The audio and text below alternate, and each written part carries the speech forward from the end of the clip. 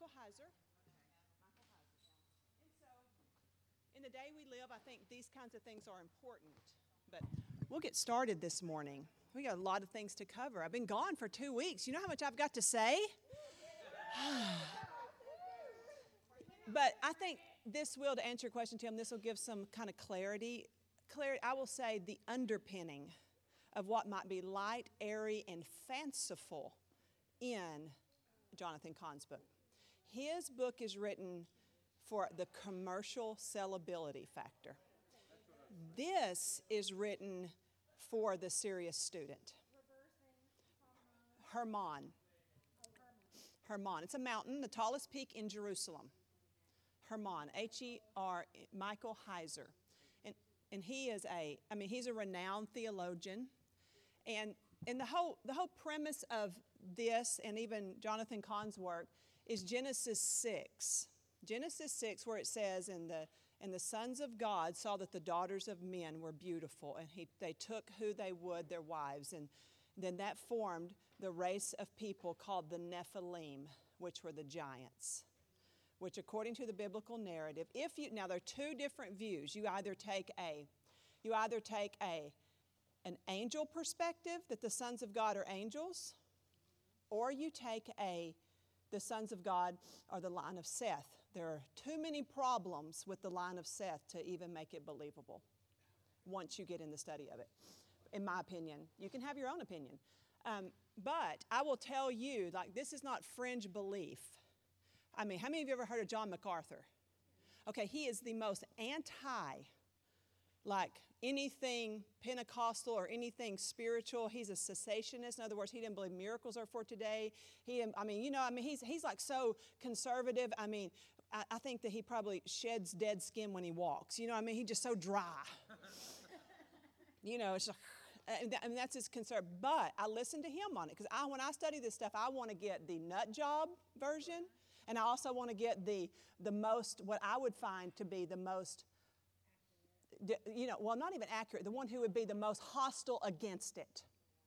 And I want to hear both sides of the argument, and I want to hear everything in between. Honestly, that's how I go about it. And so, John MacArthur believes in an angel view, that the sons of God were divine beings.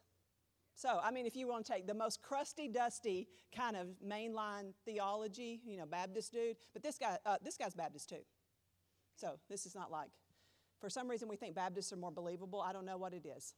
I don't know. But anyway, that's just there. I was a Baptist, so maybe that helps. I don't know. I know. All of us were, weren't we? Everybody's a Baptist. Go knock doors. You'll find out. Okay. Except one time we went and knocked doors, and we knocked on a door of this woman, and she's like, "Oh, I'm a member of First Assembly of God. Been a member there for years." Yeah. And she's like, "Yeah, I love the church. Yeah, I've been there for all my life. Been a member of that church." And Mike reached out his hand and shook her. He said, "Nice to meet you. I'm your pastor."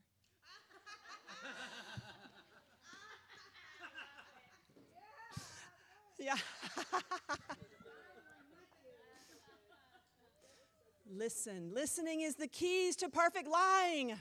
Listen, I'm the pastor of First Assembly of God. You didn't hear that part.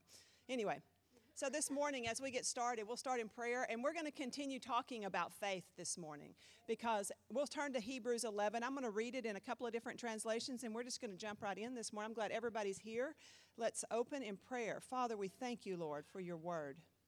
We thank you for your grace and your mercy. I ask, Lord God, that you would give us the ears of hearers, Lord God. God, for we all have ears, but God, make our ears the ears of hearing.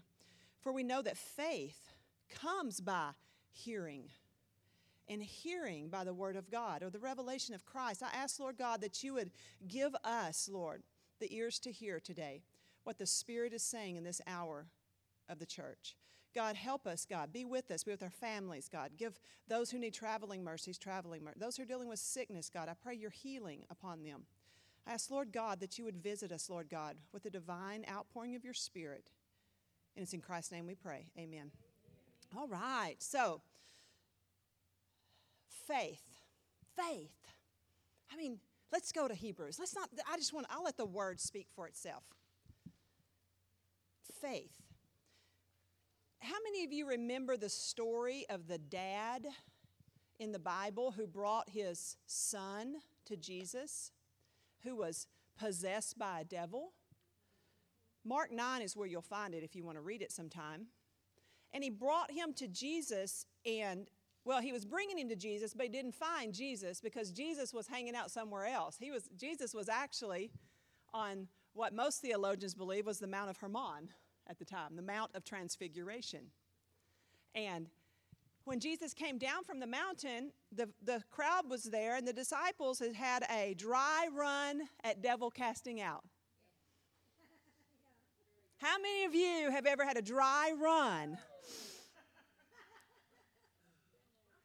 at casting out a devil or at seeing someone healed? I think maybe casting out a devil may be a little more remote for some people, but when I say, how many of you have ever prayed for someone to be healed and you've had a dry run? So, I think we can all relate to the disciples there, can't we? Our relation there is more to the disciples than it is to Jesus, if we're honest. He's no dry run, right? And then he says stuff like, he comes down glowing. I don't know, he may not still be glowing, but all indications are that maybe he's not glowing with light because it does, radiating light. But how many of you ever, an anointing produces a presence about a person that you're like, there's like some sort of there's a glow, you know what I mean? There's something there that's an attraction. And so I think when Jesus, it would be hard for me to believe that he transformed in front of them with a visible glow. And then when he came down from the mountain with Peter and James and John, kind of trickling along behind him. Wouldn't you be trickling along? He'd turn around, I'd be like, that's how, yes. Yeah, of course. You're supposed to, as a biblical student, notice that. You know what I mean? You're supposed to be like, oh, wow, this seems really familiar to me. But whenever Moses came down glowing from the mountain, what did he find? He found them hanging out, dancing around a golden calf, and having a orgy. That's what they did in those work. That's what it was. There's a reason he got mad. They weren't just two-stepping. It was a problem. I'm going to ignore that. There was a problem going on. It made Moses mad. And so Jesus now comes down from the mountain. See the parallel? There's a parallel there. And Jesus comes down from the mountain, and he is addressing a crowd, and he addresses the crowd in a way that has a parallel also to the golden calf incident. He said, you wicked and perverse generation, how long will I suffer you? And how many of you at that point are like,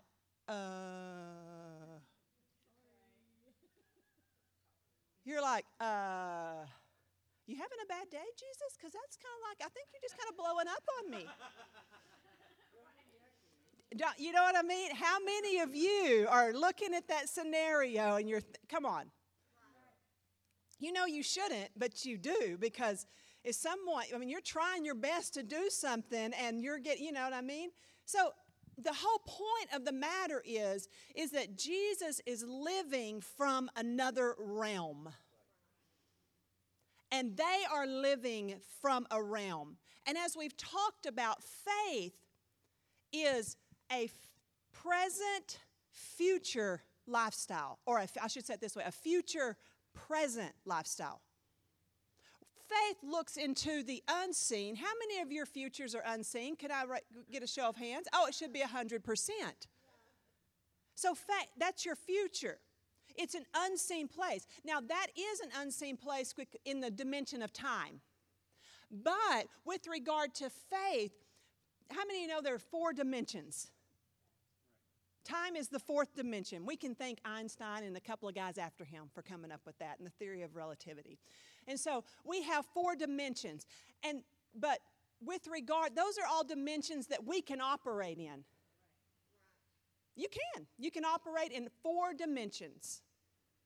But how many of you know there's not only 4 dimensions? Now, a guy in the 1200s, a Hebrew philosopher and theologian came up with the fact, he's published that there are 10 dimensions. And he got that all from Genesis 1 through 3. Today, if you study the science on it, you will find that scientists say there are at least 10 dimensions. Now, that's weird to me. Do I understand it? No, I've just told you more than I know already. I've stepped beyond my realm of knowledge already, way beyond. Like, I'm swimming. I got to get back off shore because I'll drown there. So here we are. But faith, what I want you to hear from that is faith is not a part of your can do, can see, can feel, can taste, can touch, can determine it within the bounds of everything you know according to the natural realm. Hebrews says that, doesn't it? Faith. Let's read that. I can't even find Hebrews when I talk. I can't do 2 things at once.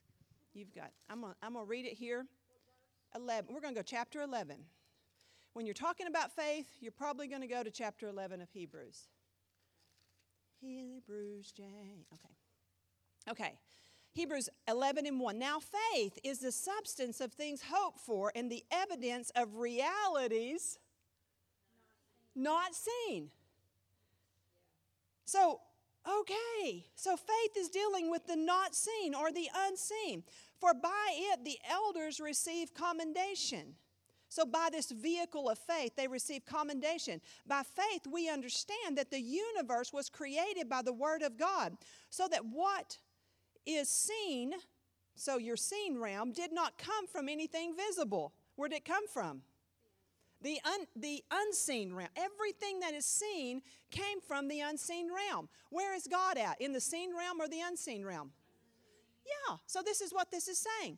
By faith, now we start to talk about people who've done things by this amazing thing, faith, that connects to the unseen realm but brings the evidence to the seen realm. By faith, Abel offered to God a better sacrifice. Where was the better sacrifice offered? In the seen realm or the unseen realm?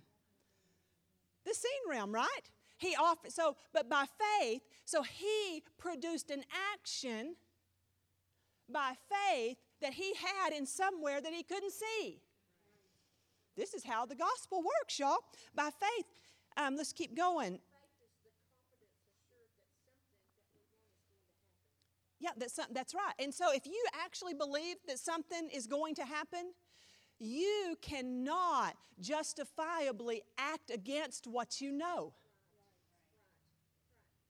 If you act against what you know, it's not faith. So that's why the Bible says, show me your faith without your works, and I'll show you my faith by my works. What James is saying there is he's not saying that there's faith and there's works and there's 2 tracks and we can choose one or the other. He's not saying that at all. He's saying that wherever there's true faith at, because of what you know, there will be a work. The absence of the work of faithfulness is proof that there is no faith. That's just a fact. So what James is saying, there are a lot of people who have words, but no works. The works that are done through our life, because we're the canvas that faith is painted on. You are the actor in this production of faith. Does that make sense? And the lines are coming from another realm. So why do you do it? I just can't help it. And so by faith, we prove the existence of God. I'm up here today. Why would I be saying these things that I can't see? If you would think I was a nut job. And how has this continued on for centuries? 2 millennia. it is the proof of the unseen realm. And so, we keep reading a little bit further. By faith, Enoch was taken. Where was he taken to? Now, I want you to get where was he taken to? Let's follow what we're saying here. Where was Enoch taken to? Just follow the language I've been using the whole time. There you go. That's all I want. I just want you to make that connection. By faith, Enoch, he stepped through the veil of the 4 dimensions.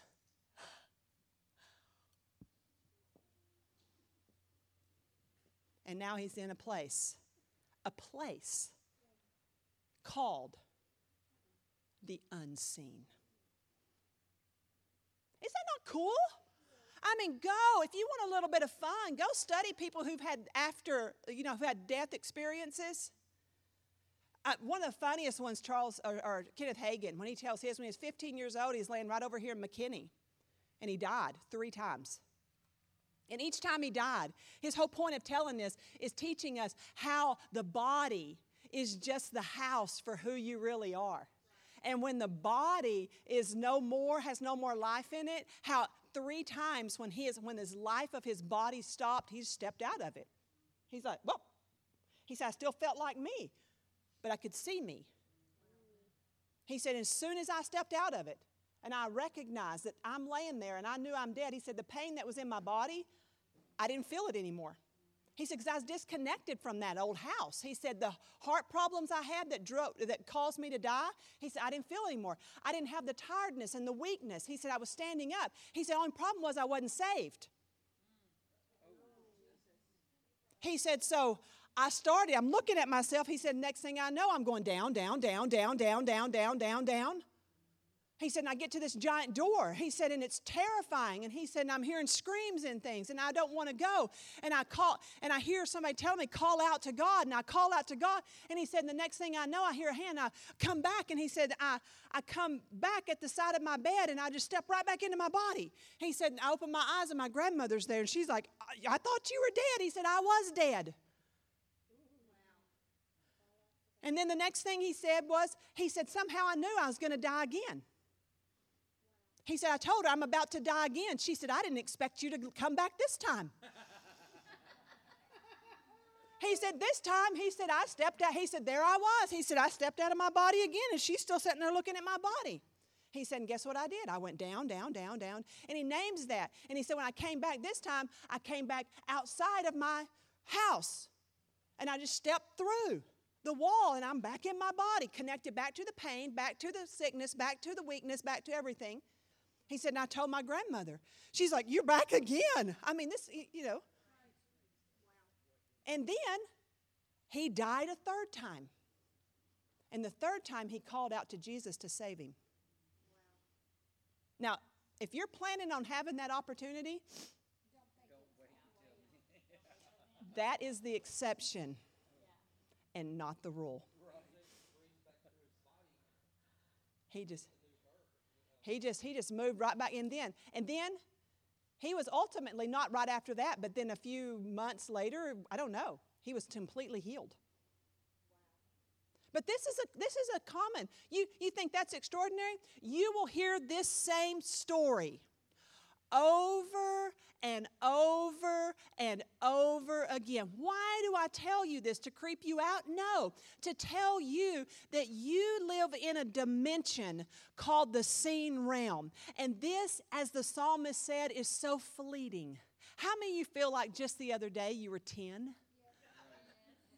How many of you can't believe you're not 21 any longer? I mean, come on. You know what I mean? You still feel like a young person inside your body, but your body won't do what you think you can do. Just let me play basketball. I will prove it. Right? But one day, you're just going to step right out of this. You're just going to step right out. And you are right now an eternal being, living in a body. The seen realm is the most basic place that a person will ever be.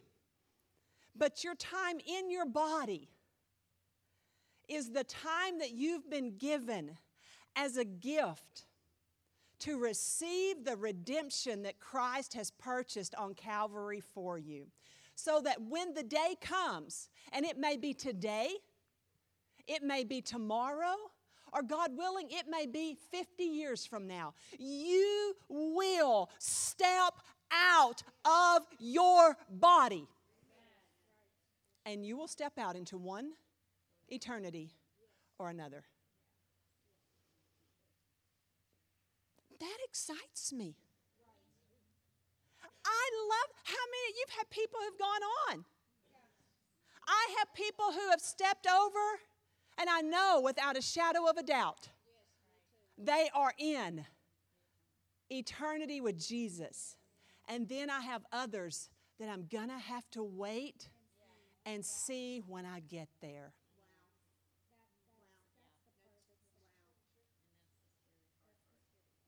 Why?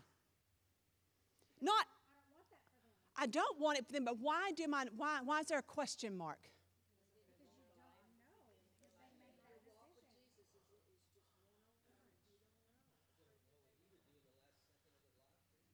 Is it not because I did not see enough evidence displayed of faith?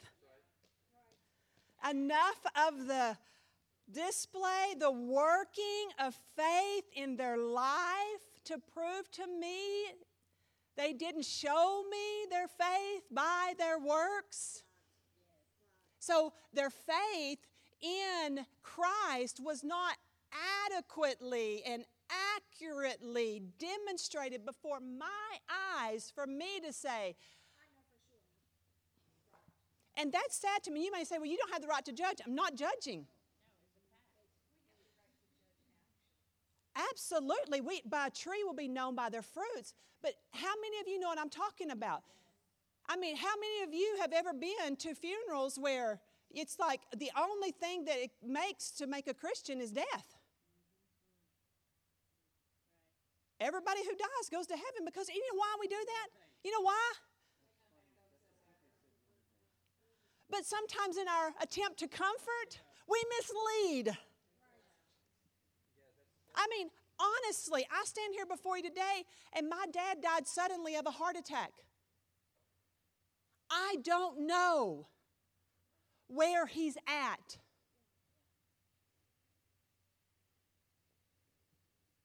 I don't know. Because he lived a life as such that could not assure me. Had he had a born-again experience at one time? Yes, but the activity of his faith in his present was not as I would like it to have been. So Mike preached his funeral. Only time I get accused of writing Mike's sermons all the time. The only time I have ever written a sermon for Mike, I wrote the sermon for my dad's funeral. No, it happened how many years ago, Mike? Jacob, was a freshman in high school. So 6 years, 7 years.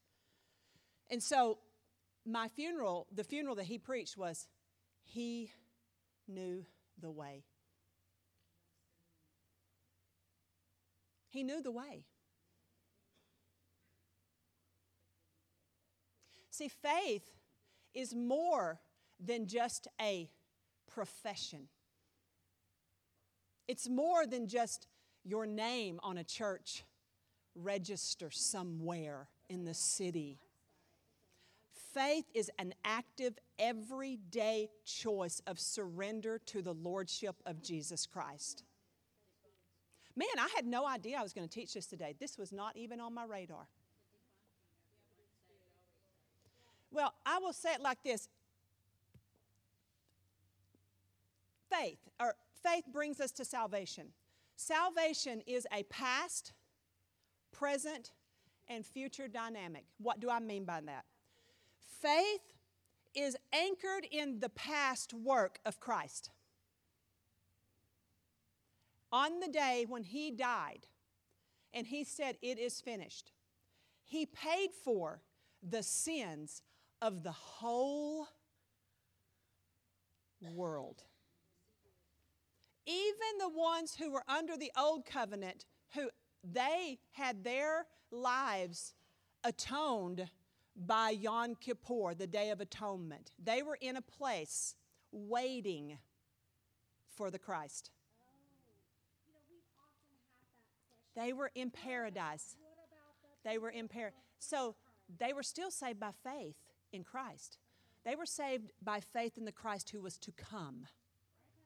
There is no other way to heaven except Jesus Christ. Never has been, never will be. You can read that. It says it over and over again in the Bible that it says that Moses refused to live in the pleasures of sin in Pharaoh's house, but rather wanted to suffer with Christ. He hadn't seen Christ. He wasn't around with Christ. See, it's brought into that reality. We see that from a New Testament perspective. You see, the New Testament is in the Old Testament concealed.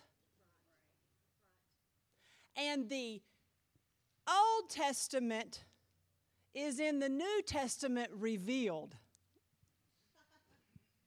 You can't understand the Old Testament without the aid of the New Testament. And you can't hardly find the new covenant is not entirely clear in the old covenant because God is a master. He constantly laid out his plan and revealed it in enough strategy to reveal the promise because he lives outside of time. This book is a record, an extraterrestrial message from a God who lives outside of time. We know it is because he told us things in this word hundreds, sometimes even 1,000 years or more before it happened in exact detail, which tells me he was an eyewitness account to what was going to happen in the future, but he told it from the perspective of the past. And he did so without unveiling too much of the information to make it undisturbed by the enemy. Had they but known that he was the Lord, what would happen at the crucifixion? The powers and principalities would have not have moved on the hands of angry men to crucify Jesus because they thought they knew who he was as a human on this earth. We know that because when he went to the land of the Gadarenes what did the Spirit say to Jesus? Have you come to torment us, Son of the Most High, before our time? They knew who he was. They had no questions about it. None whatsoever. They had no question about his authority. But what Satan misconstrued is, what is man that you are mindful of him, or the Son of Man that you consider him? You have made him for a little while a little lower than the angels and crowned him with glory and honor. Lower is juxtaposition to higher, right? Man, this is getting deep, right? So, what has the advantage, low ground or high ground? Just asking. Y'all all know that high ground. Jesus took a disadvantaged state. He took the low ground. Humanity, we live in the scene. The scene is the low ground. I'm just telling y'all right now. The scene is the low ground. We live in the low ground. Because invisibility has an advantage over all day long, every day. What am I fighting? I don't know. I can't see it. That's a problem. So we see here Jesus, whenever he stepped into a human body, fully God, fully man, what did Satan think?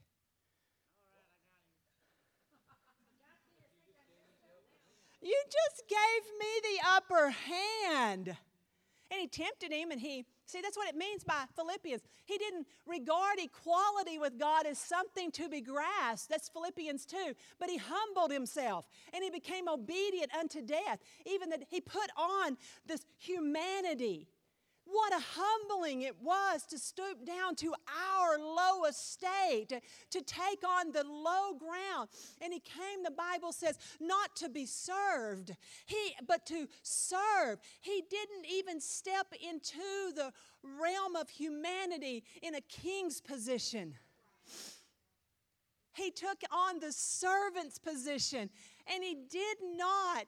Servanthood did not lower him one iota, but yet he elevated servanthood to be esteemed by us, so that he says things like, the greatest among you shall be called the servant. That's what angels were doing just then. They were going, y'all weren't, but they were. So when we aspire, you never graduate from servanthood. You strap the towel on at Calvary and you keep it on until the day you exit this shell of your body. And if you aspire anything other than that, you by nature are Luciferian. Hope this is not too tough. Hope this is not too tough. I'm just trying to elevate you guys.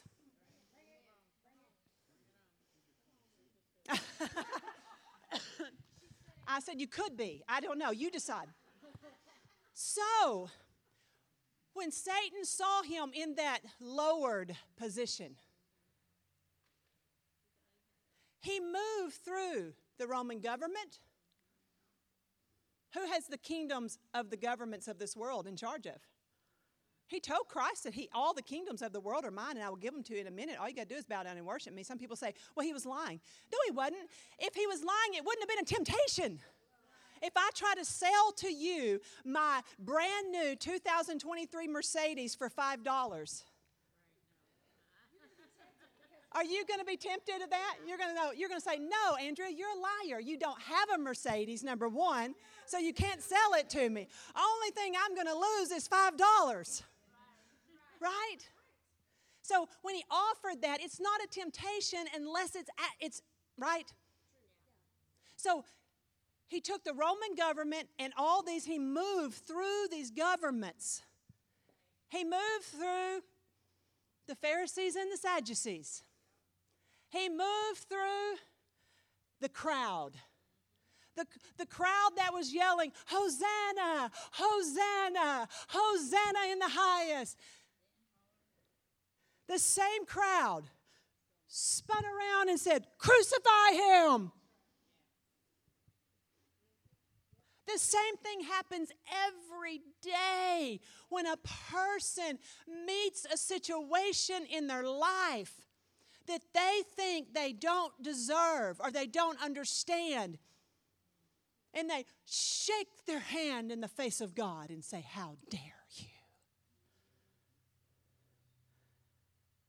Why?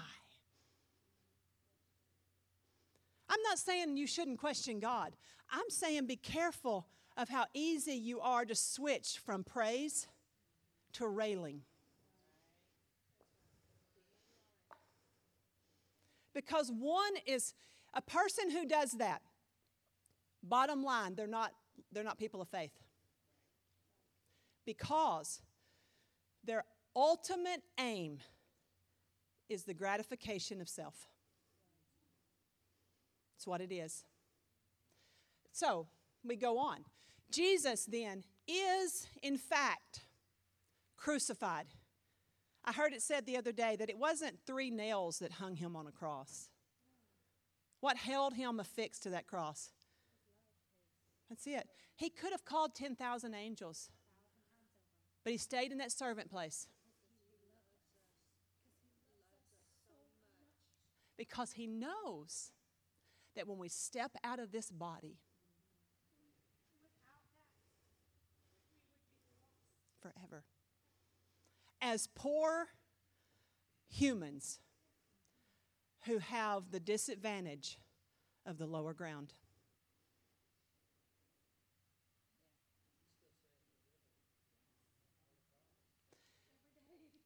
But see what the devil, he overplayed his hand, as he always does. Because the Bible says that whenever he went to the grave, he got access to another place. Now that was a bad day. Because the Bible says that he took back the keys to death, hell, and the grave. So Philippians said, he who, I would read it, but it's easier for me to quote it, and y'all can read it later. He did not consider it to be robbery with God, but he emptied himself, and he took on the form of a servant, and he humbled himself even to death, a death on a cross, so that in him, the name, Jesus Christ, he would have the name above every name, of both in heaven, earth, the last domain, under the earth. And he went into a place, as we know, through Jesus' own teaching, into the place called paradise, or the bosom of Abraham. And how was Abraham saved? And it's called the bosom of Abraham. No one's getting saved outside of faith, y'all. Right. You're just not doing it. And so he went to a place called the bosom of Abraham. And the Bible says that he took out all those, and it says in the Word of God that those old saints of old, Abraham, Isaac, and Jacob, David, let's name some. All these ones, Levi, Moses, what were they done? I didn't say them by name, but it says the saints of old, the patriarchs, what were they seen? Walking through the streets of Jerusalem. I bet they were like, this place has really grown up. You know how you do when you go back to a town you haven't been in? You're like, man, that wasn't there, and that wasn't there. People are like, you shouldn't be here. They're seeing them. And so when Jesus ascended on the Mount of Olives, and I'm taking y'all through a whole little story here. When Jesus ascended on the Mount of Olives, it said he ascended in a cloud, right? Cloud is biblical language for a heavenly host. He had his cloud with him. Those are clouds, yeah, but that's not what it's talking about. That's how you're supposed to think of it in the imagery. His cloud was all the saints of old, the cloud. And Hebrews goes on to say, since we are compassed with such a cloud of witnesses, let us run therefore. Let us run this race of faith, because we are anchored not in a seen realm. I know when people only live in a seen realm, because the first adverse circumstance, they're done. Because they're basing every bit of their stability and their persistence on what is in the seen. Somebody treats you bad, and you get mad at God. Seen realm. See, that's past, present lifestyle. You know the past. It's something in the past. Faith is a future, present lifestyle. You cannot stop a person of faith with flimsy things like a fence. A fence. Offense. Not a fence. That's right. Faith is a future present lifestyle. Faithlessness is a past present lifestyle, because everything from your past to your present is in the realm of what? The seen. Everything from future present is in the unseen. Your destiny, all these things. So many people falter. And Jesus asked this terrible, terrible, terrible revealing question. When the Son of Man comes, will he find faith on earth? Will he find a people who refuse to live in the folds of this seen realm? Will he find a people who are so anchored in a place they cannot see that they live a life that is clearly unearthly. It's unearthly because you can't offend them. You can't shut them up. You can't starve them out. You can't lock them out. You can't tell them how, when, where, and why by using something as lightweight as fear of their own body. Because people of faith know that their stint in this little tabernacle called a body is so short that it is not worth making long-term decisions with regard to how they live their life right here and now. God has spoken to me that we are entering in a day of great peril. Great peril because the enemy knows that he has but a short time. And it is time for the church to realize that within their little scope of their little natural thinking, living in the dynamics of what I see and what I feel and what I taste and what I like and what I don't like and what pleases me. We have built up a ministry model in the United States and throughout much of the Western world called the mega church mentality, where ministry goes on from a platform by paid professionals, while others sit on pews and they, like persons watching a stage with a remote control, shop and choose their brand of Christianity, and they feel the comfortable ability in a seeker-sensitive environment to be whoever they want to be, however they want to be, and whenever they want to be. Barna Research says that today a Christian who calls themselves born again believes that they are a faithful attender and contributor of the house of God if they attend the church one time a month.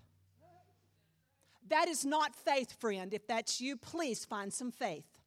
Andrea, you've just offended me. Then you're not of faith. I've already told you that.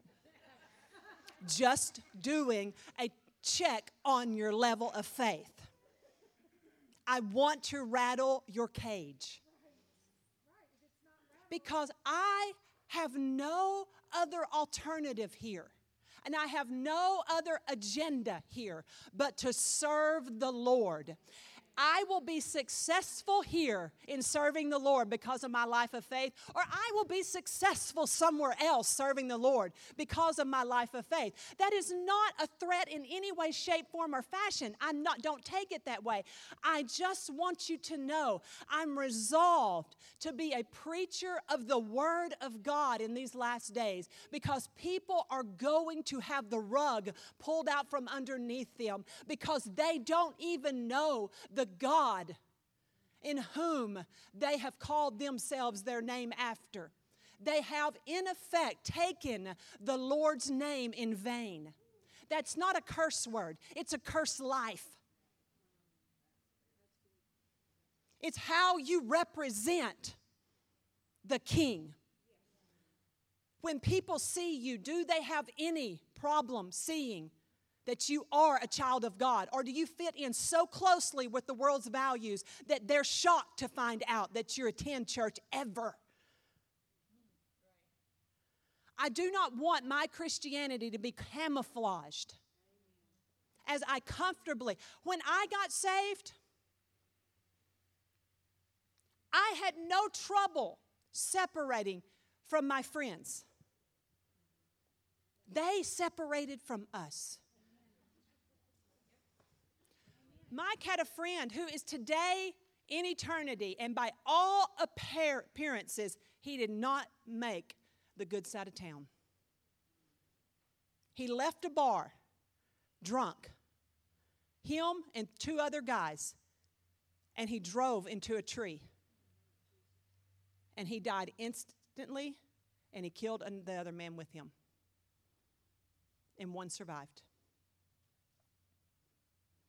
How many times did we tell James?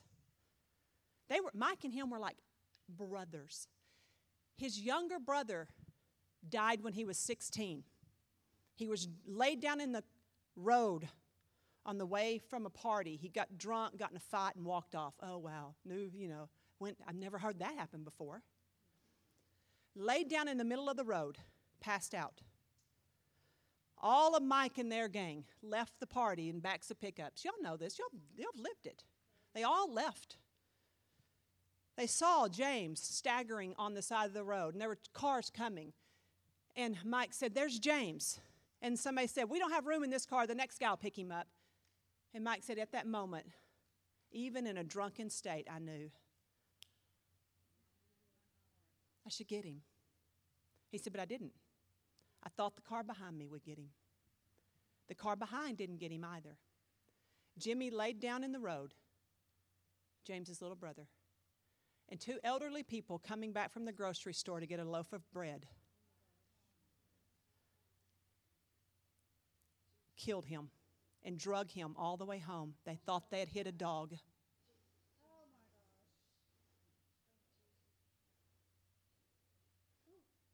The next morning, you say, Andrew, you're being hard. I don't. This is the Lord. There's something. Somebody's eternity's weighing in the balance. It's the only reason I do this. The next morning, Mike got up. Hey, anybody seen Jimmy? Hey, anybody seen Jimmy? No, he's so-and-so. I saw him with so-and-so. Anybody seen Jimmy? No, I saw him with so-and-so, so-and-so. Anybody seen Jimmy? No, I didn't see Jimmy. Jimmy with you? No, Jimmy's not with me. He was like, something's wrong. He went to his sister's house. She said, hey, did you hear the news? What? He said, a kid last night, unidentified, was hit by an elderly couple and killed. He said, I knew. He said, I went to Wanda, Jimmy's mama. Knocked on the door. Mike's 17. He said, Wanda, I think Jimmy's dead. She said, Mike, don't you be messing with me. You better stop that. Stop, that's not funny. He said, Wanda, I'm not playing. You need to go to the funeral home and identify the body.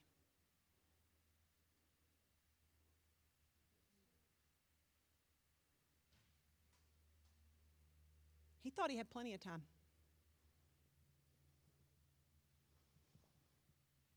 Mike gets saved. His very best friend is Jimmy's older brother. He tells James, come on. James acted like Mike and I. We had spent every day with him for almost every day of our life. When we got saved, our life was so contradictory to his. He would have nothing to do with us. The last time I laid eyes on him, I was pregnant with Hannah, and Mike and I were walking. We were neighbors in the same town. He was walking and he saw us, and when he saw us walking, he was by his house. He was like, fear was in his eyes. He just wanted to get away from us. See, I see this all the time. I see people who have a salvation experience and there's not enough change in their life to even make their old friend group uncomfortable.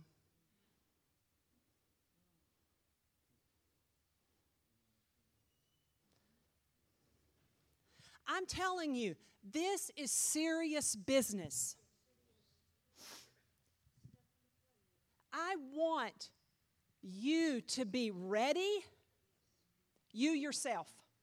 But more than that, not more than that, equally as important as that, I want you to be able to live a life that could ready another.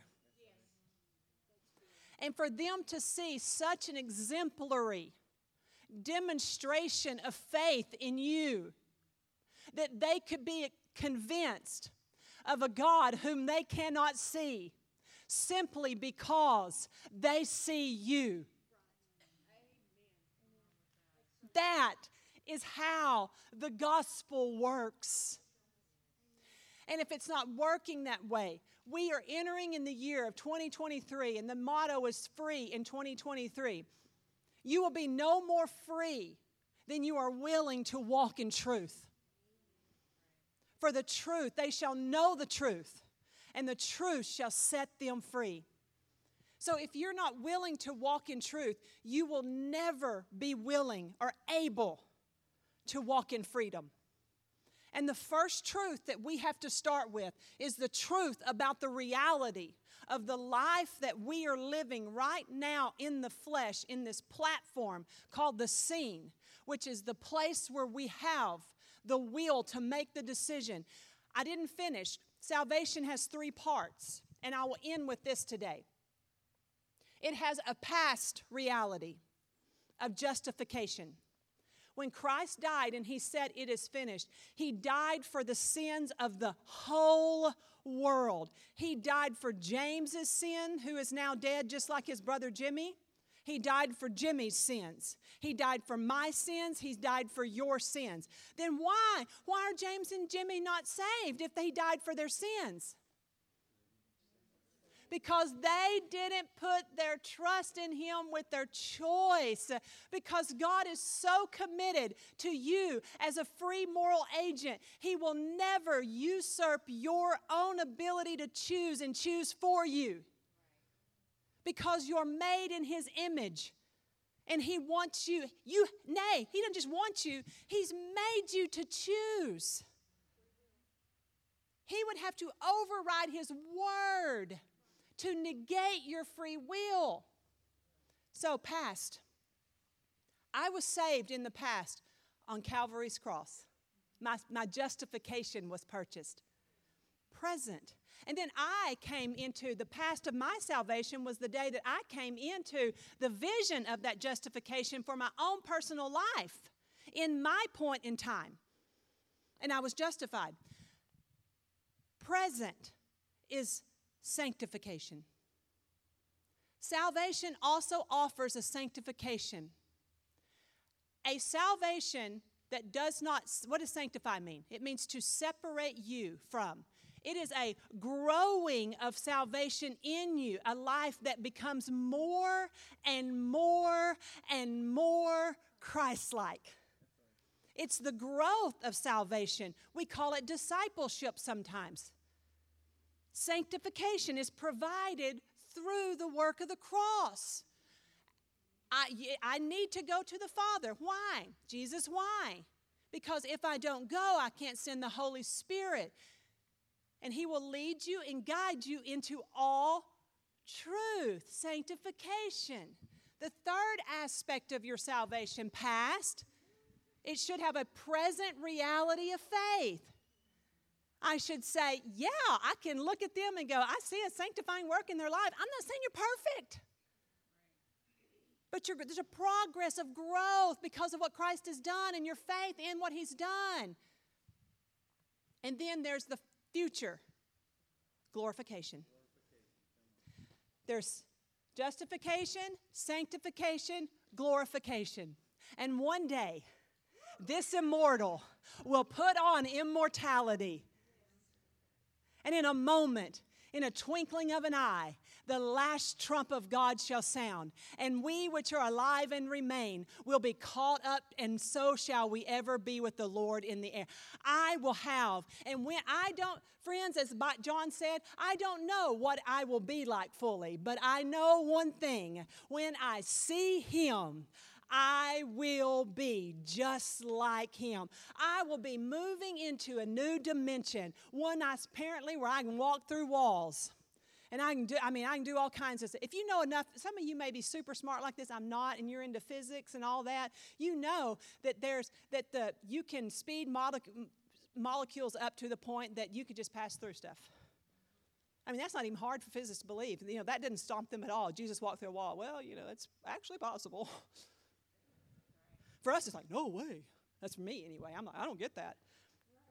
But you have to introduce your contradictions.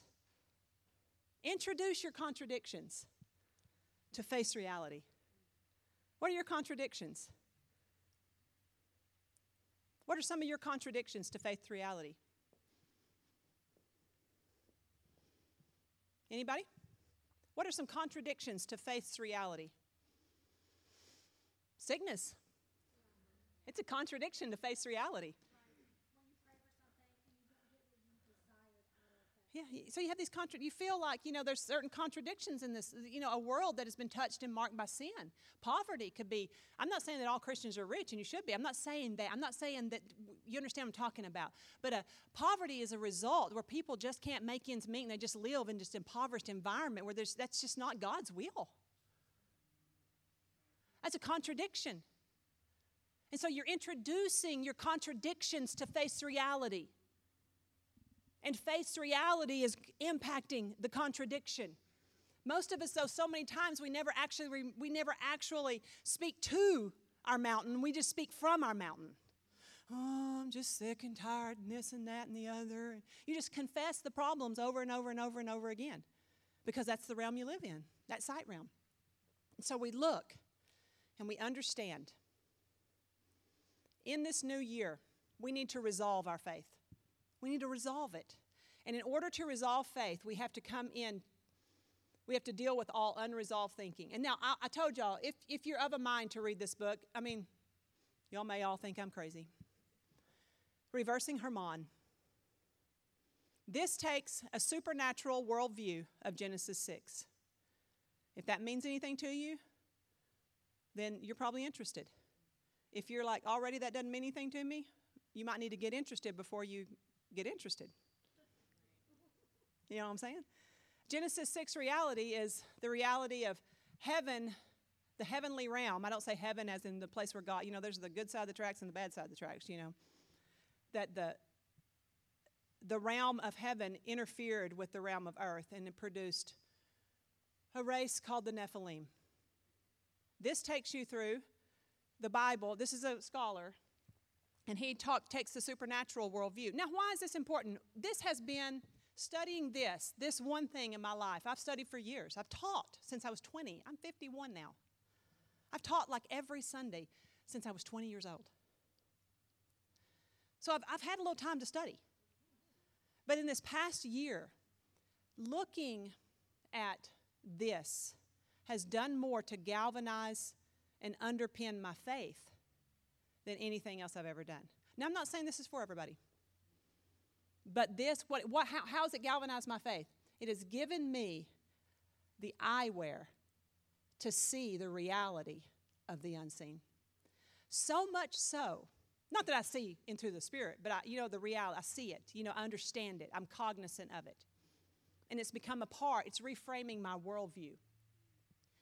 And so, in reading that and understanding that, and I've read like 5 of his books.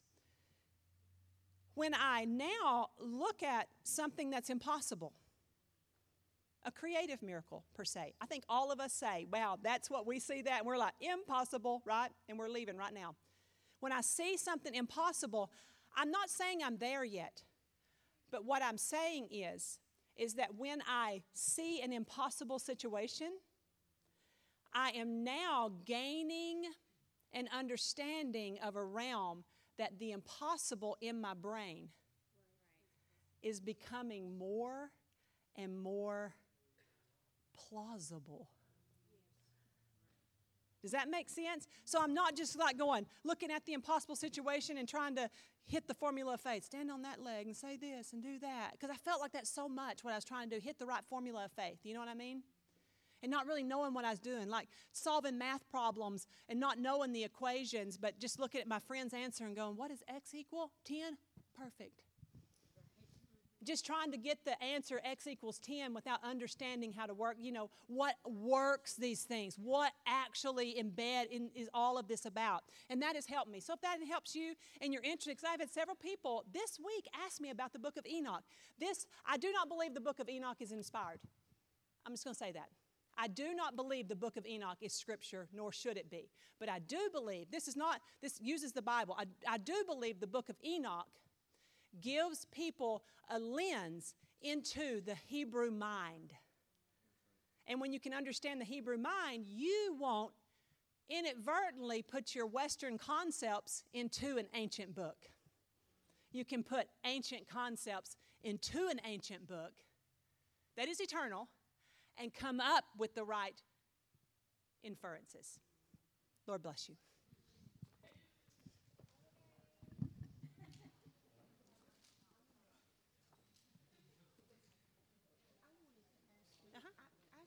study. I compared this to King James, and I study it a lot. And where you were reading, read this and tell me what you think. What is this?